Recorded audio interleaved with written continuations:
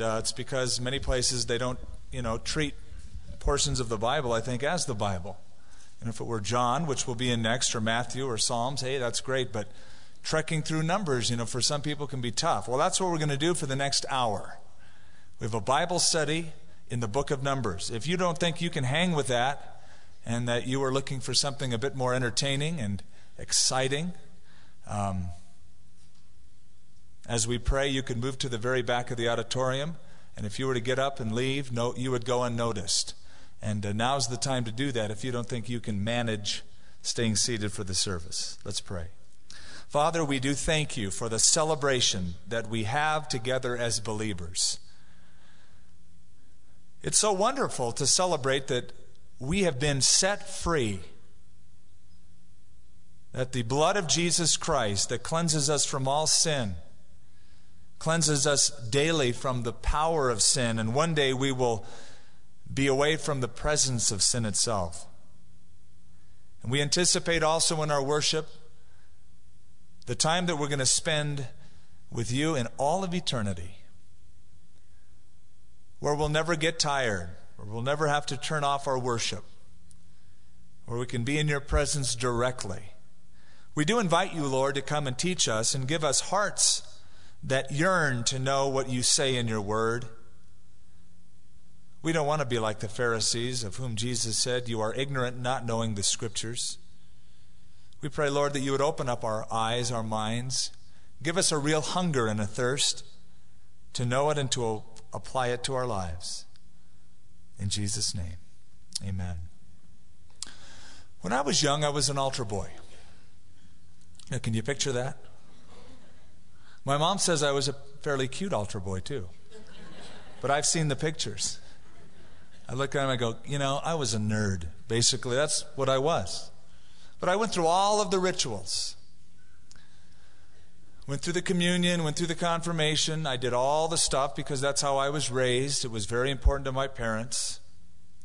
Both of my brothers went to the seminary, almost became priests. My aunt has been and still is a mother superior in a convent back east. So I grew up steeped in rituals. Rituals were the way that we got in touch with God. And if you come from the same background as I did, you can really relate to that. For some reason, you feel like I've done my duty. We used to call it our weekly obligation, our Sunday obligation. In fact, they came up with Saturday night mass, and we thought, now that's cool because you can take care of your Sunday obligation Saturday night. And if you get there in time for the homily and you leave right after the communion, that's the core. Anything else is cheating, and God doesn't like that. But if you get there for the homily, which is a little bit late, and you leave right after communion, you've taken care of your duty, your sacred ceremony. The problem with that is that when you keep the ceremonies, you feel very good about yourself. And if you fail to keep a ceremony, you feel very bad about yourself. That's the great thing about the New Testament. The law was given by Moses, but grace and truth came through Jesus Christ. There's only one religion God ever gave to humanity, and that was Judaism. Christianity really is not a religion. Even though it's classified as one of the major religions of the world, it is not a religion. The only religious system God ever gave to man was Judaism, and there's a series of rituals, regulations, and rules whereby, if kept, a man can be in right standing with God. God said, keep all of these rules, all of these regulations. Now, when God said that, he knew they couldn't do it. In fact, the people said, everything you tell us, Moses, we will do it. We'll keep the law of God. You just find out what God wants and we'll keep it. And God, when he heard that, said, oh, that my people had a heart within them to be able to keep it. They couldn't.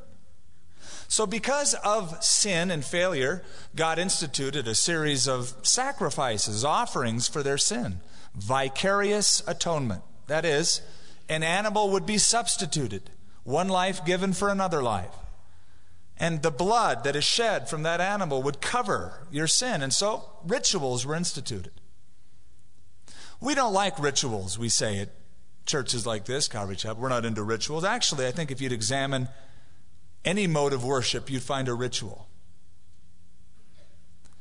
It's just a way of doing things. Who said that you have to start with a half an hour of singing before you have a time in the Word? Why not reverse it? Why not have Bible study and then worship in response to what you've read? Well, we've just done it that way. Ritual. And every time we alter things a little bit, change a little few things here and there, it's interesting to watch people's responses. Where's our dove? The Holy Spirit left. And our little icon is gone. We are funny. We are creatures of habit. We're used to it. We all have rituals. But God established many of these ceremonies and actually that's sort of the turn we're taking in the book of Numbers. We start going through lots of sacrifices, offerings, and feast days, and we're just going to touch on a couple of these, all of them, in these 2 chapters tonight. But what they served as was a visible proclamation of a truth, rather than a verbal proclamation. Because you take something and you watch this animal as you lay your hands on it and you kill it and you watch the blood drain from it and you see it sprinkled. Very graphic. It tells you a lot about your sin. It tells you a lot about God requires in terms of the ending of a life because of sin. It's very visual. It's like the ancient equivalent to television. You see it and it makes an impact as you see it. And so we go through now in chapter 28 visually these rituals. And what these chapters serve as is sort of like notations for the priesthood. You see, they had to prepare for a whole year's worth of sacrifices. And if you were to tally up all of the animals that were slain in 1 year, you'd have 113 bulls, 32 rams, 1,086 lambs, 1 ton of flour or grain, and probably another ton or 2 of oil. So they had to have all of this prepared for the nation because of the sacrifices that were required. But more important, what these sacrifices, I think, teach us is that God requires worship when we approach Him. And He requires worship to be done a certain way. God didn't say, Moses, get together with Aaron and you guys just, kind of relate to me, man, like however you want to, whatever's cool, whatever you feel like. However you picture me as and whatever you decide to do is really cool with me, Moses. No, He said, sin causes your relationship with me to be broken. If you're going to approach me, this is how you will approach me. This is the only way that I will accept.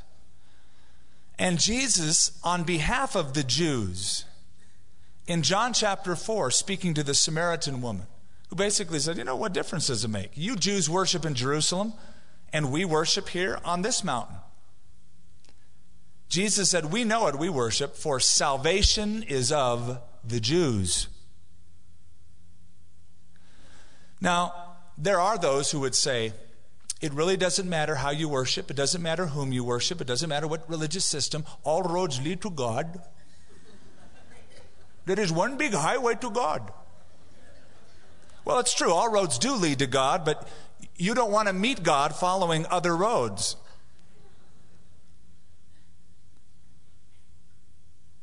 Jesus in John 14 had a conversation with His disciples. They were absolutely devastated because He talked about the fact that He was dying. And they didn't understand that He would rise again. They just heard the D word, death. So He said, let not your hearts be troubled. Neither let it be afraid. You believe in God, believe also in me. In my Father's house there are many abiding places. Were it not so, I would have told you. I am going to prepare a place for you.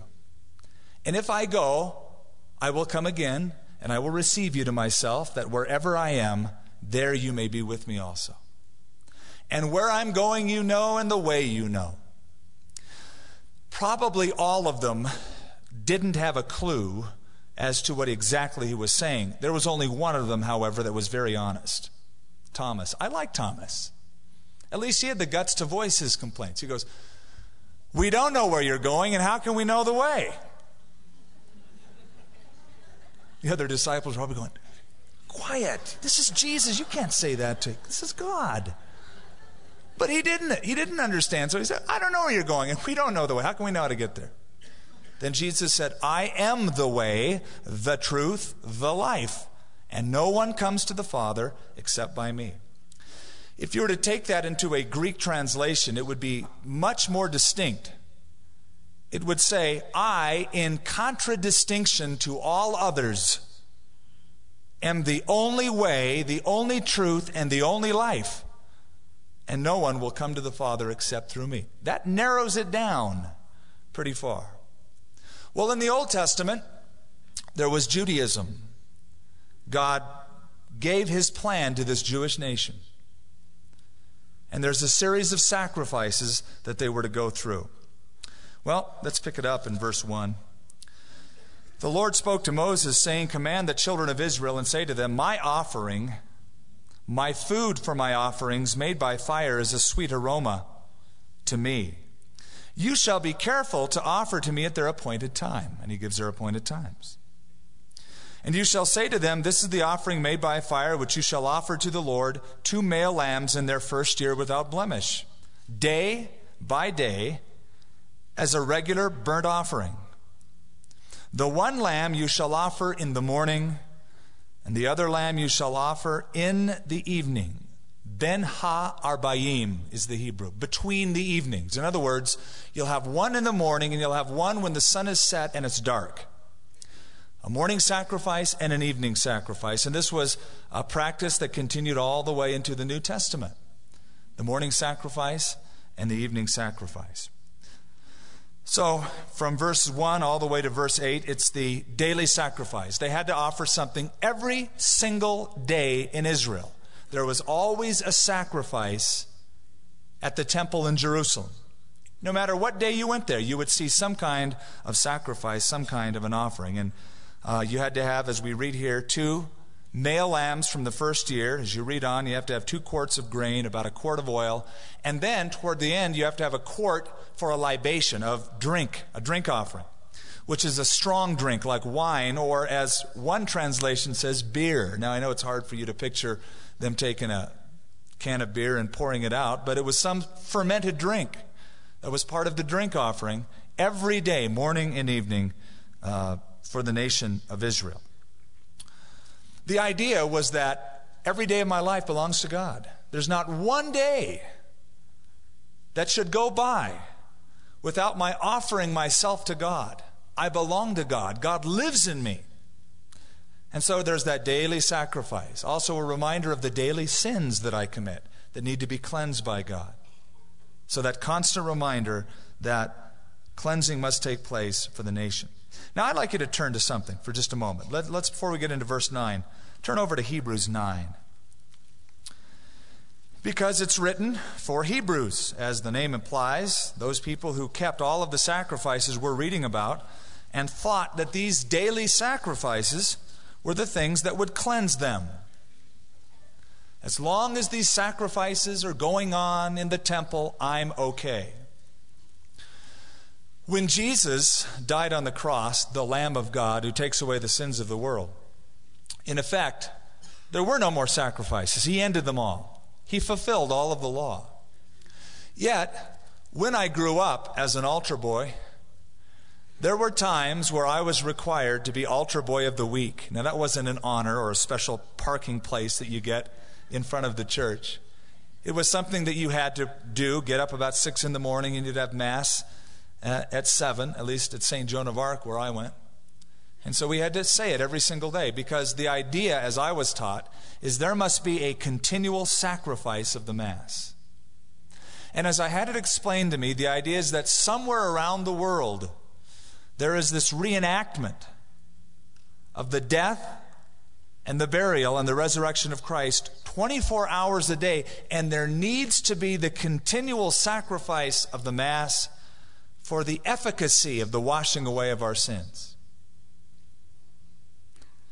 Because as the Catholics believe, they believe in Transubstantiation, that the elements literally become the body and blood of Christ, that as you partake of them, it's the whole reenactment. It's that continual sacrifice of Christ on the cross. Well, in Hebrews 9, it sort of addresses this by way of Judaism. Therefore, it was necessary, verse 23, that the copies of the things in the heavens should be purified with these, but the heavenly things themselves with better sacrifices than these. For Christ has not entered the holy places made with hands, which are copies of the true, but into heaven itself, now to appear in the presence of God for us. Not that he should offer himself often, as the high priest enters the most holy place every year with blood of another. He then would have had to suffer often since the foundation of the world, but now once, at the end of the ages, he has appeared to put away sin by the sacrifice of himself. And it is appointed for men to die once, but after this the judgment. So Christ was offered once to bear the sins of many. To those who eagerly wait for him, he will appear a second time apart from sin for salvation. So Jesus appeared to put away sin. The Old Testament sacrifices reminded them of sin and simply covered over their sin. You say, you mean it didn't take it away? No, it didn't take it away. You say, how do you know? Easy, because they had to keep doing it. They had to keep offering a sacrifice. It was unending, every day, every month, every year, until Jesus came and he died once, and now sin is taken away. Let's say there's a spot on the carpet tonight, and let's say you put it there. Let's say you ignored the sign and you brought your cappuccino in. You're hiding it. And as we read one verse, go down to another verse, our heads bowed, you take a drink. You think, oh man, I'm getting away with it. But let's say you slip and you spill that cappuccino all over the rug. What are you going to do? Well, I'll tell you what I'd do. I'd cover it up. I'd set a piece of paper and my Bible on it. It's still there. You can't see it. You've covered it up, but you have not eradicated it. You haven't eliminated it. It's still there. Now, if you can lift the spot via a chemical or a washing, that's one thing, but to cover over it is another. The Old Testament sacrifices, kafar in Hebrew, covered them over, but never eradicated sin. And so they all anticipate Christ's coming. Well, there were these daily sacrifices. Then in verse 9, there were also Sabbath offerings. And on Shabbat, Sabbath, 2 lambs in their first year without blemish, 2/10 of an ephah of fine flour as a grain offering, mixed with oil with its drink offering. This is the burnt offering for every Sabbath, beside the regular burnt offering with its drink offering. The Sabbath was the 4th commandment that God gave. Do you remember? You shall keep holy the Sabbath day. The Sabbath was given as a maintenance commandment for the children of Israel. It was done because God loved them. God wanted them to have a break. There are workaholics. There are people who don't know when to rest. They just keep going like the ever-ready bunny, but eventually the battery will just run out, or they'll crash into the wall.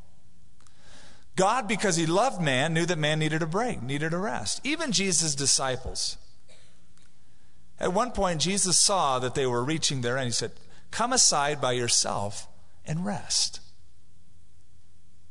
And so God made the Sabbath, and on the Sabbath, the ones that didn't rest on the Sabbath, of course, were the priests. They had to offer the sacrifices in the temple. The word Sabbath, by the way, Shabbat, basically means to put an end to something. It's a beautiful ceremony. If you have never celebrated Sabbath, and you don't have to celebrate it, by the way, I want to underscore that. It was given as a perpetual covenant to the children of Israel. Christians in the New Testament were never told to keep the Sabbath. When the church at Jerusalem wrote to the church at Antioch what they needed to do, said, well, don't sacrifice to idols, don't drink blood, and here's a few injunctions that you have to keep. But the rest, God bless you guys. Farewell. Walk before God. But we are not under the law, and the Sabbath law is the only commandment of the 10 Commandments that is purely ceremonial and non-moral.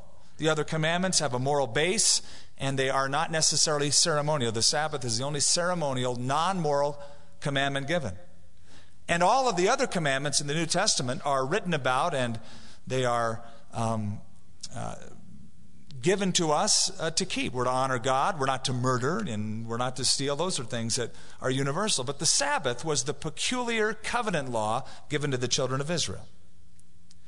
Now, the question is asked, well, then who changed the Sabbath? Or people will say, well, Sunday, that's the Christian Sabbath. No, it's not. Saturday is the Sabbath. Christ is the Christian Sabbath. We've rested in Him. He's done all of the work.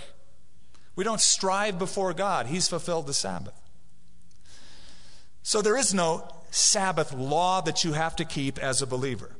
You say, well, why did they start meeting on Sunday? Simple. Jesus rose from the dead on the first day of the week. And we read about it in Acts. We read about it in Corinthians, where Paul said, when you gather together on the first day of the week, it became a practice. Jesus rose from the dead. However, you would do well if you would keep the 6-in-1 pattern. Now, in America, we have a 5-in-2 pattern, but nobody really keeps it. You work 5 days, and you're off 2 days. Some of you have a great job where you work 4 days, and you're off 3 days, or different schedules. That's awesome. But usually what we do with those 2 extra days, say, okay, it's time for me to work on that, work on this, work on this. And then it's like our weekend, we're just, wow, I'm just so tired, so beat up, I need a rest. So you would do good, actually, if you would take 1 day and do nothing. Sleep in. Stay in bed. Be lazy. Now, some of you would feel guilty doing that. You shouldn't. God told you to do it. It's a great pattern. You'd live longer. Well, I don't want to live longer. Well, all right. Don't do it. Beginning in verse 11, there's monthly offerings as well as daily offerings and weekly Sabbath offerings. At the beginning of your months, you shall present a burnt offering to the Lord, 2 young bulls, 1 ram, 7 lambs in their first year, without blemish. Now, the Jews kept the lunar calendar. That is, the movement of the moon rather than the calendar we keep, the movement of the sun. So they based it on 360 days a year rather than 365 and a third days of the year. The first day of the month was Rosh Chodesh, or the head of the month. And it became really legalistic. The Sanhedrin in Jerusalem were the ones that declared it's the first day of the month. And they had to have 2 witnesses who would see the crescent moon, and they would come in and they would match the 2 witnesses' words, their testimony of what they've seen in the sky, with their own secret calculations. And if they matched up, they would declare, it's the first day of the month. And I don't know why they made it. Why don't you just go look out and say, oh, crescent moon, first day of the month. But it was very, very legalistic. Well, on the first day of the month, they had to have a sacrifice. You say, why is that? Why every day? Why every Saturday, Shabbat or Friday? And why every month? Well, the pagans worshipped these astral deities, gods of the sun, the moon, and the stars, at the beginning of every month. And so the children of Israel, at the beginning of every month, made a statement by their worship. We worship no God but the only God. And we worship Him every day. We worship Him every Sabbath. And we worship Him at the beginning of every month. And there's no other God. He has no competition, was, I think, the general idea behind it. So the beginning of each month, they would have a more elaborate sacrifice. 6 quarts of flour were given, if you were to add them all up. And then down in verse 16, we begin with the feast. And you notice it says offerings at Passover. And then down in verse 26, offering of the Feast of Weeks. And the next chapter continues it. Now, a word about the feasts. I love feasts. When you hear the term feast, you think of, if you're like me, you think of like a Thanksgiving feast, a big meal. The feasts of Israel did include meals, but they were times of great joy, celebration. God wanted His people to gather together and have a great time of celebration. As we were celebrating tonight in worship, I thought, I'm sure God is pleased with our joy. Our joy is in Him. We're singing about Him. Rather than getting a temporary high or a fix from some mediocre piece of entertainment, our joy is in Him. and we celebrate it. And the feasts were to be times of great joy, great celebration in Israel. I've been to Israel during the feast where there's dancing and singing and there's great food as well. Excellent, excellent time.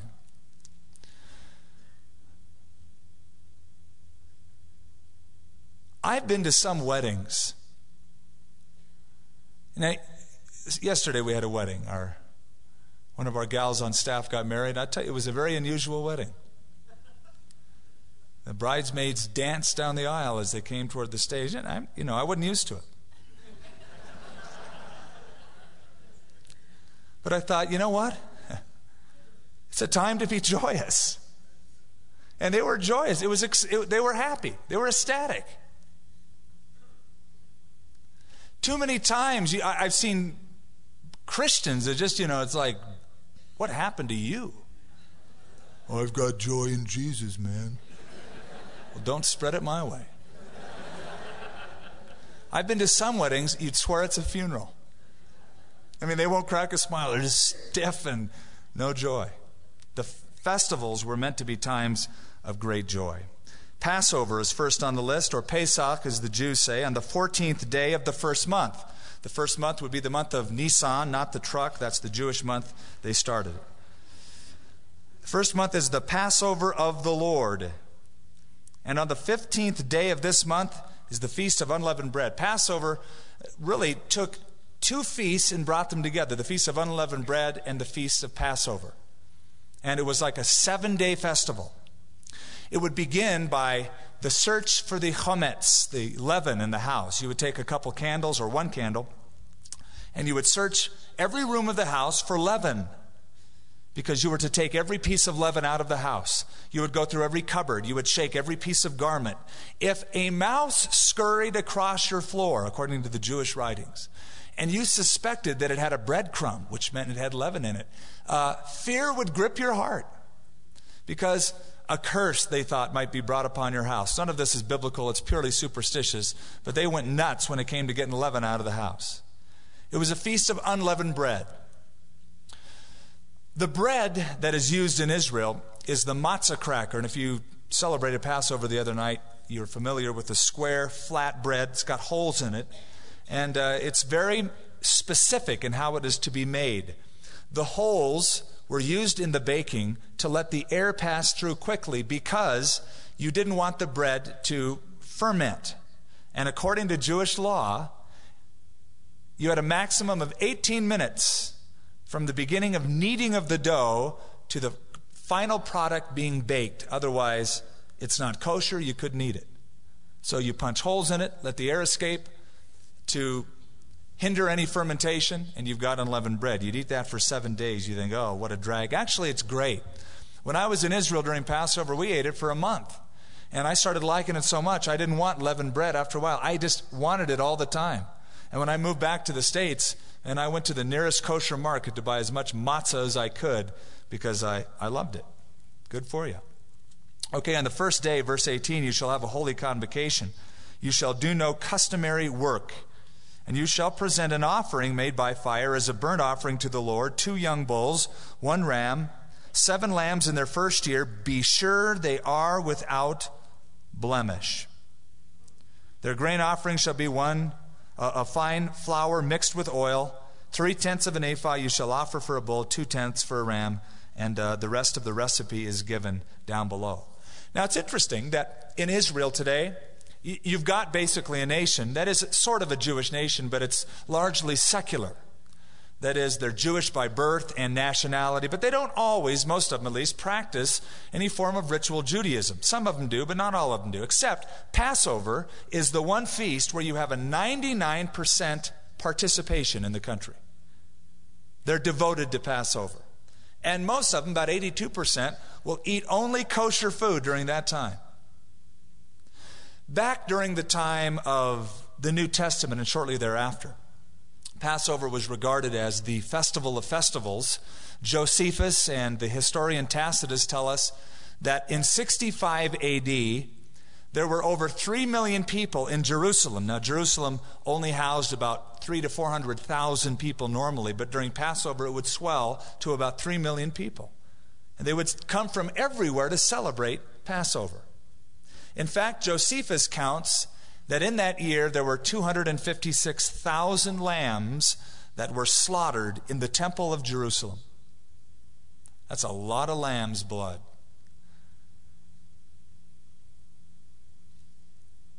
Now, during the Passover, they were to offer the lamb, and then also in verse 22, a goat for the sin offering. And then they'd have the burnt offering in verse 23 of the morning, which is for the regular burnt offering. Now, the great thing about Passover is that Jesus Christ is the fulfillment of Passover. We've gone through that, I think, enough times. He's called the Lamb that takes away the sins of the world. All right, verse 26, which from there on to the end ends the chapter, is the offering of the Feast of Weeks. Also on the day of the first fruits, you shall bring a new grain offering to the Lord at your Feast of Weeks. You shall have a holy convocation. You shall do no customary work. You shall present a burnt offering of sweet aroma to the Lord, 2 young bulls, 1 ram, 7 lambs in their first year. 50 days after the wheat harvest, which was right at the end of the festival of unleavened bread, you would have this festival, the Feast of Weeks, which became known as Pentecost later on. And it was Pentecost during the beginning of the summer months that everybody was gathered in Jerusalem, and they heard the early church speaking in tongues, and the church was inaugurated on the day of Pentecost. And all of these feasts find a fulfillment in the New Testament. You have Passover, if it finds its fulfillment in Christ. You have the Pentecost, which finds its fulfillment with the birth of the church, the ingathering of the first fruits on Pentecost. 3,000 souls were added to the faith. That's the first fruits of salvation that would go to all of the world. And so Pentecost finds its fulfillment as well. Now in chapter 29, oh, by the way, 3 feasts are notable feasts because they are pilgrim feasts. Let's say you lived somewhere in Judea. You didn't live by Jerusalem. It's a 3-day walk to Jerusalem. Well, if you lived within a certain perimeter of Jerusalem, 3 times a year you'd have to go there. You make a pilgrimage. Passover was one, Pentecost was the other, and the Feast of Tabernacles was the other. So you had hordes of people in Jerusalem during that time. It was during Passover that Jesus presents himself, coming down the Mount of Olives on that donkey, and presents himself in the temple. It was on Pentecost when you have multitudes from all around the world that are gathered, where God, through the Holy Spirit, does an amazing work. Then you have the Feast of Tabernacles, which Jesus used as well to get a very important point across. We'll get to that in a few verses. Chapter 29, verse 1. And in the 7th month. Now let's stop right there. The 7th month is the busiest month in the Jewish calendar. It's the month of Tishri, because there are a few festivals all linked together in one month. Very, very busy, filled with worship and filled with lots of sacrifices. On the first day of the month, you shall have a holy convocation. You shall do no customary work. It is the day of blowing of the trumpets. Later on, the first day of the 7th month became known as Rosh Hashanah, the beginning of the new year, the beginning of the civil year. Now, some of you are saying, I'm a little puzzled, Skip. I remember several months ago you said the beginning month of the year is the month of Tishri, where there is the Passover. That's the beginning of the religious year. But they have a religious year as well as a civil year. And the beginning of their civil year is Rosh Hashanah, begins in the 7th month, the month of Tishri. And so there was the blowing of the trumpets, and there were offerings that were given as well. And then in verse 7, on the 10th day of the 7th month, you shall have a holy convocation, a big meeting. You shall afflict your souls, and you shall not do any work. You shall present a burnt offering to the Lord as a sweet aroma. 1 young bull, 1 ram, 7 lambs in their first year. Be sure they are without blemish. This is Yom Kippur. And the Jewish rabbis used to say in the 7th month, at the blowing of the trumpets, God would judge his people, but not render his judgment till Yom Kippur, the Day of Atonement. On that day you are to afflict your souls. The word afflict your souls in Hebrew means to be bowed down or oppressed. The idea is that you come humbly and you fast. You don't eat that day in Judaism. It's a time to afflict your souls. You are faced with the gravity of sin, as the high priest on that day would walk into the Holy of Holies and sprinkle blood on the mercy seat. So you afflict your souls. Now today, to talk about things like afflicting your souls or repentance or humility, it kind of brings yawns to people. Yeah, that's really exciting, repentance. And so, the modern church has sort of gotten away from the idea of repentance and holiness, and now there's a new trend called holy laughter. Oh, it's a new move of the Spirit. You just sit around and you cackle. Or you bark like a dog in some churches. You get on the ground, you just roll around, you start laughing. Oh, yeah, that's woo, all right, woo, wow. You start barking, and there's churches where you have animal noises. And if you say anything about it, oh, you're judging. We need more joy in the church. Right, we do. We need the right, true joy. Whatever happened to holy mourning over one's sin? That brings greater joy than anything. If you want joy in your life, you recognize the whole idea of Judaism is that, animals have to be sacrificed. We're sinners before God. And if you want joy in the festivals, they were great times of joy. You deal with sin first. After you deal with sin, your heart is filled with joy that your sin has been taken away. But would to God that the church in America would humble itself and repent of sin and mourn over carnality and then be filled with godly joy, a joy in the Spirit that's real. That the world would look at it and marvel. These guys are serious. They mean business. They have a joy that has depth to it. On this day they would afflict their souls. The offerings were to be without blemish. The grain offerings mixed, the recipe is given. We won't go through that all. Beginning in verse 12, notice this is the bulk of the chapter, verses 12 to verse 40. It's the Feast of Tabernacles. On the 15th day of the 7th month, Tishri is still the month in view. You shall have a holy convocation. These guys get together a lot, I'm telling you, in this month. You shall do no customary work. You shall keep a feast to the Lord for 7 days. Josephus, now by the way, Josephus, if you don't know who he is, he was a Jewish historian who gave a tremendous amount of history of the Jewish nation, and he left it in writing. He spoke about Jesus. He spoke about many of the events in the New Testament. Josephus was a Jewish historian hired by the Roman government to give a pretty good analysis of what went on in Judaism during that time. He called this the greatest of all festivals of the year, primarily because of the amount of sacrifices that were given. In this festival alone, 70 bulls were slaughtered. And if you were to read the rest of the chapter, it's an amazing amount of animals that were slaughtered during this time. You shall present a burnt offering, an offering made by fire as a sweet aroma to the Lord. 13 young bulls, that's at the beginning here, 2 rams and 14 lambs in their first year. They shall be without blemish. Their grain offering, fine flour, on and on and on it goes. The Feast of Tabernacles was a really neat feast. It was the week that Dad takes his kids outside and camps for a week. They would go outside and build these little lean-tos, booths. They would get palm branches, willow branches, and put them on the roof. And you could have branches of wood, but they had to be wide enough, said the law, that you could look up and see the stars in the sky so that you knew you were outside. You couldn't be protected from the rain. If it rained that month, you're out in the rain.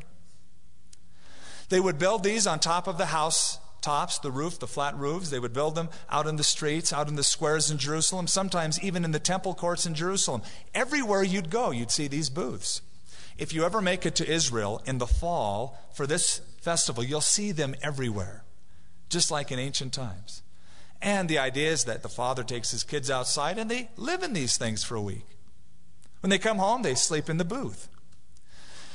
And one of those nights, little Johnny, little Shlomo, is going to say, Daddy, what are we doing out here? Why have we spent all week outside in this booth looking up at the stars out in the cold with our blanket? Son, that is to remind us that for 40 years our forefathers trekked through the desert. They were nomads. They lived in tents. They lived in lean-tos. They had no permanent dwelling place, no permanent city, and yet God took care of them for 40 years. So for a whole week, they would live it out, and they would be mindful of what their forefathers went through. They would live in booths, and they would have sacrifices, and they would have offerings. And the different days of the festival are given. Let's skip on down to verse 35. On the 8th day, you shall have a sacred assembly. You shall do no customary work. Altogether, this Feast of Tabernacles lasted 8 days. You have a holy convocation the first day, sacrifices every day, and then you'd have another major meeting on the last day. Do no work, no customary work. You shall present a burnt offering, an offering made by fire as a sweet aroma to the Lord, 1 bull, 1 ram, 7 lambs in their first year without blemish, and the grain offerings and their drink offerings for the bull, for the ram, for the lambs by their number, according to the ordinance. Let me describe to you what went on in the temple later on. New Testament times now, at the time of Jesus, because he attended this feast. Every day, the priest would do an unusual thing. He would take a golden pitcher, and he would walk from the temple down to the pool of Siloam, which is a pretty good walk. It's an easy walk down. It's a pretty tough walk back up. The pool of Siloam was that huge reservoir of water where water was taken from the Gihon spring in Jerusalem, piped through Hezekiah's tunnel, and dumped inside the city so that people could get their water for daily needs. The priest would walk down from the temple to the pool of Siloam, take a pitcher of water, and have a procession all the way back up to the temple. He'd be followed by throngs of people who had palm branches, willow branches in their hand. They'd be waving them, and they would be singing Psalm 113 to Psalm 118, the Hallel Psalms, the Psalms of Ascent. Great time of worship. When he got to the altar, he would take water that was in that pitcher, and he would pour it at the base of the altar. And as he poured the water at the base of the altar, all of the people in great anthem would sing that scripture from Isaiah chapter 12 that says, "With joy you shall draw forth water from the wells of redemption," or salvation. I think that's Isaiah 12:3. They'd all sing that together. With joy you will draw water from the well of salvation. He'd pour the water. Now what was that symbolizing? It symbolized that water came from the rock in the wilderness. There they are out in the desert for 40 years, and God brought water from a rock twice. Once when Moses beat on it, you remember. The other time, God just brought it forth miraculously. So they would rejoice that God can preserve his people through even times where there's no provision. On the 8th day of the feast, which was the greatest day, it was a sacred assembly. They'd have a meeting around the temple courts. The people would march around the altar 7 times. Why 7 times? It was reminiscent of Jericho when they'd march around the land 7 times, around Jericho, and the walls fell down. So they'd march around 7 times. Then they'd follow the priest down. He'd get the pitcher of water, walk back up, they'd sing the Hallel Psalms, they'd do the palm branch deal. Then he'd pour the water. And as they poured the water, and everybody shouted, "You will with joy draw waters from the wells of salvation," it is recorded that Jesus, in John chapter 7, on the last day of the feast, called the great day of the feast, no doubt just as this was going on and people were talking about water refreshing them from the well of salvation, John 7 records that Jesus stood up in the temple and cried out these words, "If anyone is thirsty, let him come unto me and drink. For he who believes in me, as the scripture says, out of his innermost being will flow rivers of living water." You see how picturesque that is when you understand what was going on in the temple in the Feast of Tabernacles? He didn't just decide, "Oh yeah, I'm going to say that living water thing." It was at a very appropriate time. The symbolism was right before them. God drew water and refreshed our forefathers, the wells of salvation. If anyone is thirsty, and he cried out, the scripture says he vociferated loudly so that people heard it. Let him come unto me and drink. You want refreshment? I'm your refreshment. Come unto me and drink. Out of your innermost being will gush torrents of living water. Awesome. Now in chapter 30, there's laws concerning vows, and let me just go through it because I don't want to spend much time on it. God never said you have to make a vow. Yet people had a problem with telling the truth. And so, all sorts of ways to swear came in to be vogue. I swear by the temple. I swear by all that is high and holy. I swear by my mother's honor. The Jews, by the time of Jesus, developed two types of oaths, non-binding oaths and binding oaths. You could have an oath, but if you didn't say the right words, well, we won't hold you to it. But if you say this, well, you got to do it. And Jesus nailed them for it. In Matthew chapter 23, he said, look at you guys, you're such hypocrites. You say if a person will make a vow and they will swear, I swear by the temple, that it's a non-binding oath. But he who says, I swear by the gold in the temple, that you'll hold him to it. Or if somebody says, I swear by the altar, doesn't mean anything. But if you say, I swear by, the sacrifice that is on the altar, that's a binding oath. And it was a ridiculous twisting of the scriptures, and it was just a nonsense. That's why Jesus said, let your yea be yea and your nay be nay. Say yes and say no. Instead of, well, I promise, I cross my heart, I double cross my heart, I cross my heart, hope to die. Just be a person of your word, integrity. However, there were vows, and the vows worked like this. If you were a single woman and you lived at home and you said a vow and your dad didn't hear it, you were responsible for keeping your vow. Now, you didn't have to make it, but if you made the vow, you had to keep it.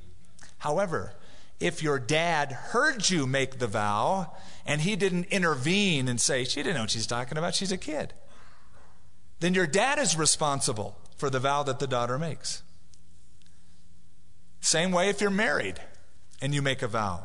Verse 8 or verse 6.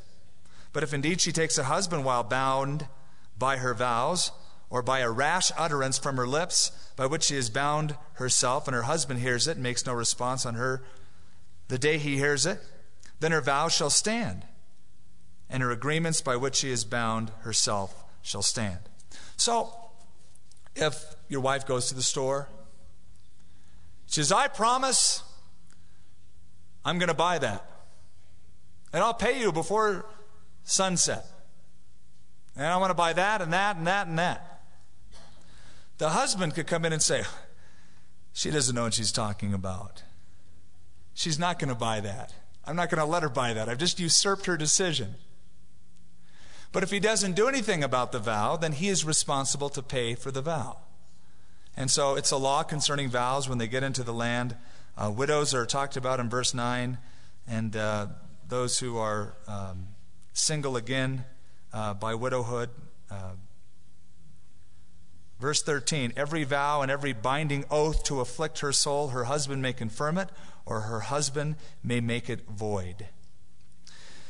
In chapter 31, boy, we're scooting through it, isn't it great? There's vengeance on the Midianites. And actually, a couple weeks ago, we covered a lot of this. We had you turn to it. This is like one of the last public acts of Moses recorded in the Bible. God speaks to him and says, we have a problem here. The Midianites, which caused the children of Israel to stumble by Balak hiring Balaam to curse the children of Israel, and that didn't work, so he took the women of Moab and had them have sexual relations with the Israelites. All of these women are still alive. And the people are rejoicing in Midian because of the fact that Israel has sinned. And so a draft is underway. An army is conscripted.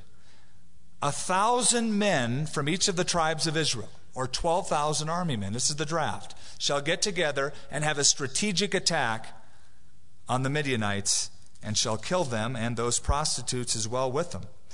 Down in verse 7, they warred against the Midianites just as the Lord commanded Moses, and they killed all the males.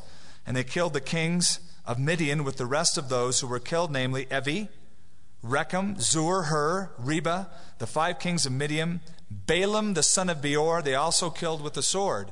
Now here was the guy that looked over the children of Israel and said, "Oh, I want to die the death of the righteous." Well, he didn't.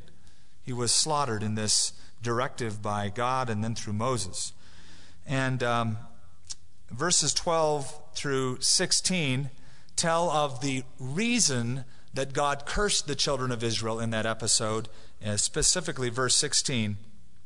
"Look, these women caused the children of Israel through the counsel of Balaam to trespass against the Lord in the incident of Peor, and there was a plague among the congregation of the Lord.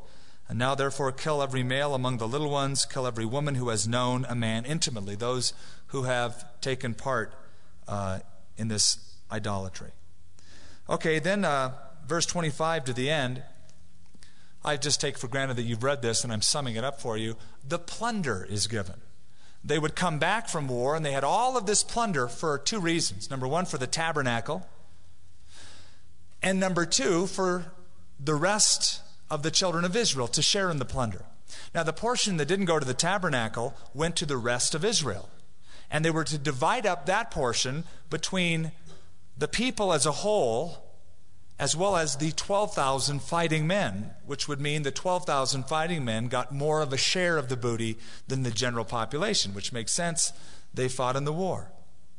Then a portion of that was tithed to the tabernacle for the Levites and for the upkeep of the tabernacle, and that ends chapter 31. So look at that. We've covered 4 chapters tonight. That might be a record in our recent study through the Bible. We'll begin next time with chapter 32 and maybe finish the book. Or we'll come close to it. A couple more weeks and we'll be in the Gospel of John. Let's pray.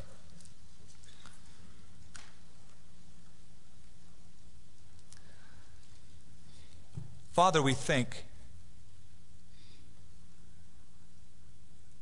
of all those festivals that had meaning in the New Testament, especially of that feast of Passover that we're celebrating this time of the year. And how as Christians we have the greatest joy during the time of Passover because Jesus was the Lamb of God that takes away the sins of the world.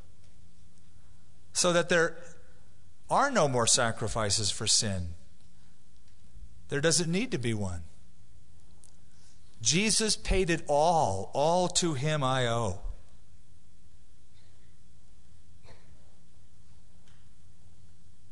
Father, we also think of that Feast of Tabernacles where Jesus made that wonderful promise that if anyone is thirsty, they could come to him and drink. Find satisfaction, find purpose, find meaning in life.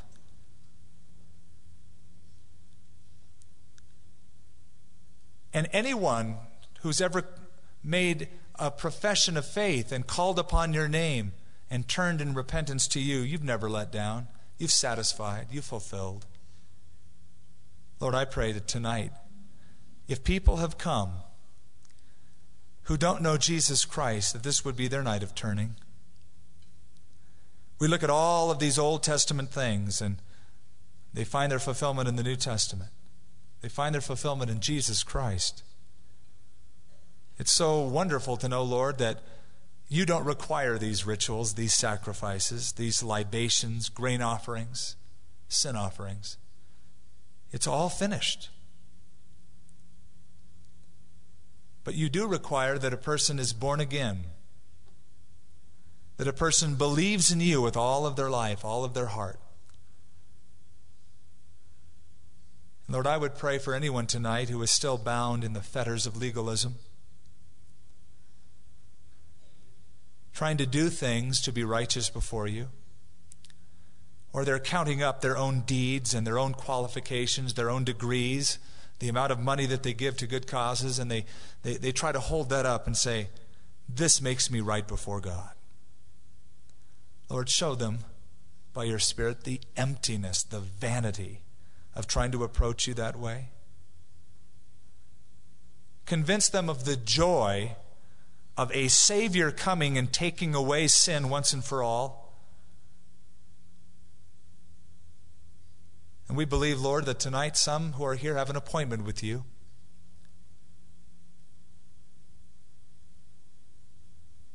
That you're calling them by name. We would pray, Lord, that during this time you would, by your Spirit, touch those hearts whom you are calling to yourself tonight, whom you have chosen, that they might respond in faith and turn to the Lamb of God, Yeshua, Jesus, the Lamb slain before the foundations of the world. In this time of prayer, as you're meditating on your own life, maybe you would admit, I'm without Christ. I've never made a personal response to his gift on Calvary. I've never given my life or surrendered my life to him. I've never made a conscious decision to repent of my sins and turn to him. Maybe you would admit church has just been an event, a duty that you keep, but you don't have a personal, vital, living relationship with God. God invites you tonight to have peace and forgiveness through the blood of his Son, that once and for all sacrifice. If you're here tonight and you'd like to make that decision to follow Jesus Christ, to repent of your sins and to turn to him, I'd like you to raise your hand. And I'll pray for you as we close the service. Just raise it up once and I'll acknowledge you and we'll pray. Raise it up high so I can see it. If you're not sure that you're right with God tonight, if you're not sure that if you were to die you'd be in heaven, it's time to admit and acknowledge that you need Jesus. If you'd like to receive him tonight, just raise your hand. Say, Skip, pray for me. Here's my hand. I'm reaching out to Jesus like a man who's drowning. Pray for me as you close your service. Anybody at all? Then I infer that everybody here knows that if they were to die, they'd be in heaven. God bless you toward the back, and you. I see your hand. Anybody else? It's the time now to come clean before God. You over here too, in the middle, and over here on the side. Anybody else? If God is nudging your heart, surrender to him. God bless you. Father, for these we pray as a congregation. We thank you, Lord, that your Holy Spirit has had an appointment with these all along, and they have kept that appointment by your grace. Lord, we pray that as you invade their lives, that you'd fill them with a sense of joy as they turn their lives to you tonight. You that are raising your hand to receive Christ, receive him right now by asking him to be your Savior.